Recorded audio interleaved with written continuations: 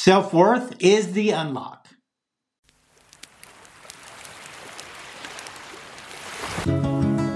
Welcome to the Self-Care Savage podcast. I'm Scott. I've traveled full-time as a nomad for the last 5 years in my truck, living minimally, hiking and exploring as part of my therapy to heal my mind, body, and soul, becoming a self-care savage and creating a platform through social media to hold myself accountable and show my progress through and how I live it. This podcast, we will push deeper into my history with all the gory details to all the amazing moments rediscovered as I've healed and forgiven myself and cleared the path to forgive others.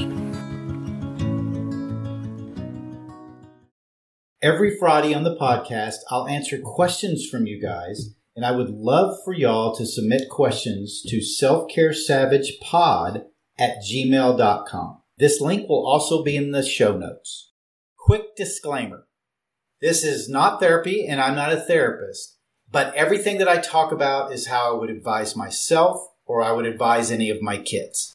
And here's today's questions.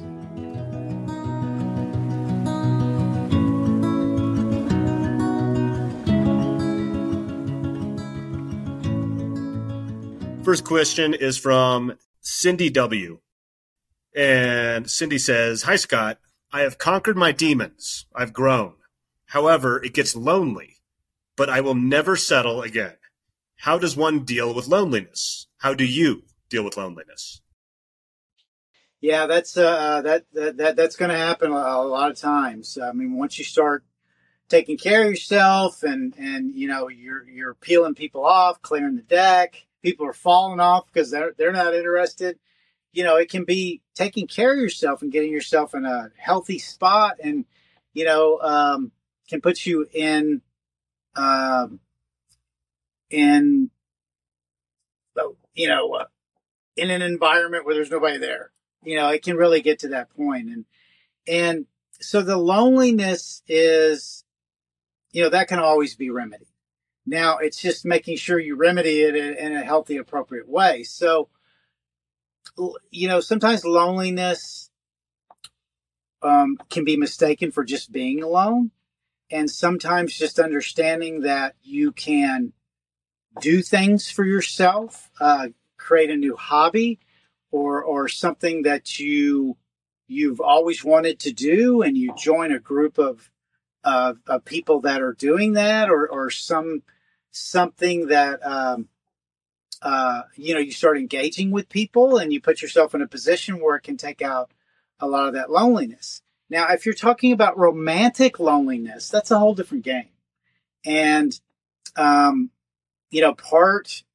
of, and then that's usually always an intangible is in that mix. And, that's even a tougher one. And that's going to all depend on you. And all depend on, not just your demons, but the work you've done to be more aware of why you made decisions you had in the past, why you may have chosen someone that didn't treat you well, and have you reconciled that? Do you understand that? Do you recognize that so you can stop it, before it gets too far? So dealing with it is taking the pressure off yourself. Let's just get into the now. Let's just get grateful. Let's be appreciative of the work that you've done. And now, make sure you're still journaling, maybe go back and look at some of that stuff, see if there's other dots you need to connect. And if you're ready, start engaging. That's what I'm doing right now. It's taken me 10 years. I don't know how long it has taken you but it doesn't matter. Everybody's different. But don't just knee-jerk into anything. Don't just, make sure you're always taking that consideration. Is this the best move for me? Was this something I chose that, if you're feeling very uncomfortable and you're just wanting that loneliness to go away, it's hurting, whatever it's doing, sometimes it's just another indication you haven't resolved some things.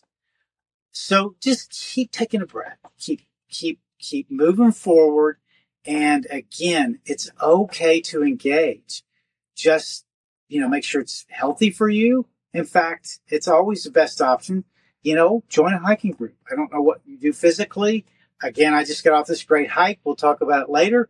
But having people that are out working and grinding with you and they're doing it for a purpose of feeling better. And, there's all kinds of ways you can do that. Again, hiking group, painting, writing, bowling, tennis. It doesn't matter what it is. There's lots of organizations and groups out there that you can do that with. Book clubs, they're on and on and on, and you can connect with people and have that interaction. And you never know who you meet there or what happens or who will influence your life or touch you around that. Just don't get alone confused with loneliness, and understand your loneliness will subside if you are okay with being alone with yourself. That you do enjoy your company, that you in fact, a lot of times you may prefer it eventually. So I'm not sure you're quite there yet. That's just maybe something to consider too, that you're not, we need to get comfortable being lonely and not look at it as your, it's loneliness or something that, would cause you to disrupt your own work that you've done in your own self-care. Hope that helps. Cindy. Thank you to BetterHelp for sponsoring this episode. BetterHelp is the world's largest therapy service, and it's 100% online. With BetterHelp, you can tap into a network of over 30,000 licensed and experienced therapists who can help you with a wide range of issues. To get started, you just answer a few questions about your needs and preferences in therapy. That way, BetterHelp can match you with the right therapist from their network. Then you can talk to your therapist however you feel comfortable, whether it's via text, chat, phone, or video call. You can message your therapist at any time and schedule live sessions when it's convenient for you. If your therapist isn't the right fit for any reason, you can switch to a new therapist at no additional charge. With BetterHelp, you can get the same professionalism and quality you expect from in-office therapy, but with a therapist who is custom-picked for you, more scheduling flexibility, and at a more affordable price. Get 10% off your first month at betterhelp.com/selfcaresavage. That's better, HELP.com/selfcaresavage. And this one is from Jessica G. So, hi, Scott. I hope your travels are currently filling you with peace and wonder. Here's my current question. I'm great at independence. I can always count on me. However, I have a handful of good friends who want to love me more fully, but I don't know how to let their love reach me. It's like when they express affection, I just give an obligatory, same here, love you. I don't quite understand what they see in me, and because of that, I don't know how to reciprocate in a meaningful way. I'd love any insights you have here, and I'm really enjoying the longer format podcasts. So, Jessica, again, another great question. And so you got the independent part down. That's good. Okay. So we've got it to where you can depend on yourself. Big step to the self-worth. I mean, you valuing yourself enough to trust yourself, getting in that position. Again, everybody's different. And because you're friends, which are a great group of friends, it sounds like you do have some real solid, intimate relationship with them, to where, because it sounds like you're invested in them and they're invested in you.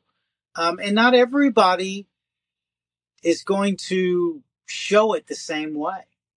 And obviously they see that in you, or they get that, because they're, because they are in your life now. And again, it sounds like, as you put it, a group of great friends. So I'm not sure if you're feeling guilty that you're not able to reciprocate in a specific way, or you just don't, you feel like maybe you don't feel it as deep as they do. And maybe that you're, you may be having a little bit of some concern that, you're not giving them what they're giving you in a certain way. So there's really it's hard to just say blanketly, here's how you change that. Here's how you work, because everybody's different. I'm not so sure if where this trails back to. That might be, I don't know if this is always the way you've been. And even though you've healed and you still have a little bit of this type personality, that maybe you're not so, you don't want to go down the mushy trail with people and things like that. Again, there's nothing wrong with that. If you're saying you love them and you feel that, and you're feeling like it's not the right way to do it, or it's what you should be doing to reciprocate, this is that journaling part. This is that part around always writing these things down when it's happened, and this is where you can start maybe connecting some dots, because this sounds like another great opportunity to continue to do some work on yourself. Why do I feel this? First of all, why am I guilty that I don't do it the way they do it? Or have I even talked to them? A lot of times these are good friends of yours. Say, hey guys, I'm feeling like I'm not being, and you might find out, let me finish my sentence. I'm working on that. That talk to them and see how they feel. If they feel the same way you're feeling, or if they're not feeling that connection that you feel like you're not giving them around that deep love, or giving that back verbally in a certain way, or showing it somehow. You might find those answers in there, because what you're thinking might not be happening on their end. So again, this would go, oh, well, I need to maybe figure out where that's coming from. And this is that whole part of journaling, connecting dots, jumping back, maybe understanding where this disassociation came from a little bit, is what you might be explaining, just a little bit. And then understanding who might have been a part of that. And maybe it's your own misunderstanding about how you're showing your feelings or saying things. And maybe it's maybe your own guilt. Maybe somebody laid that on you. I don't know. But remember, it's a great opportunity. All these things are great opportunities to work for yourself, but it's also okay to ask them. If they're good, great, deep friends, you might get a lot of clarity there. Helps connect some dots, one way or another, and figure out for you why you might feel this way. And then once you understand where it's coming from, you can go do a little work on it, or a lot of work, and then you can move forward from that point, if that's what you feel like you want or need to do. So there's no right or wrong way to do anything. And we're all different, and it's okay. But if you got a question about this, take some steps, take some action, talk to them, get a little more information, understand, where it may be coming from, do some journaling around it, and just let it happen and work on it. Sounds like you're in a good place and you've done a lot. And so just keep it up. This is that whole self-care savage mentality is continuing to move forward. This is just a challenge and something that's up. So be proud of yourself for all the work you're doing. And even that you're asking this question. How amazing is that? Having enough self-awareness and things like that to answer the question you have. So, Jessica, you're fine. Hopefully that gives you some ideas and some things to do around that.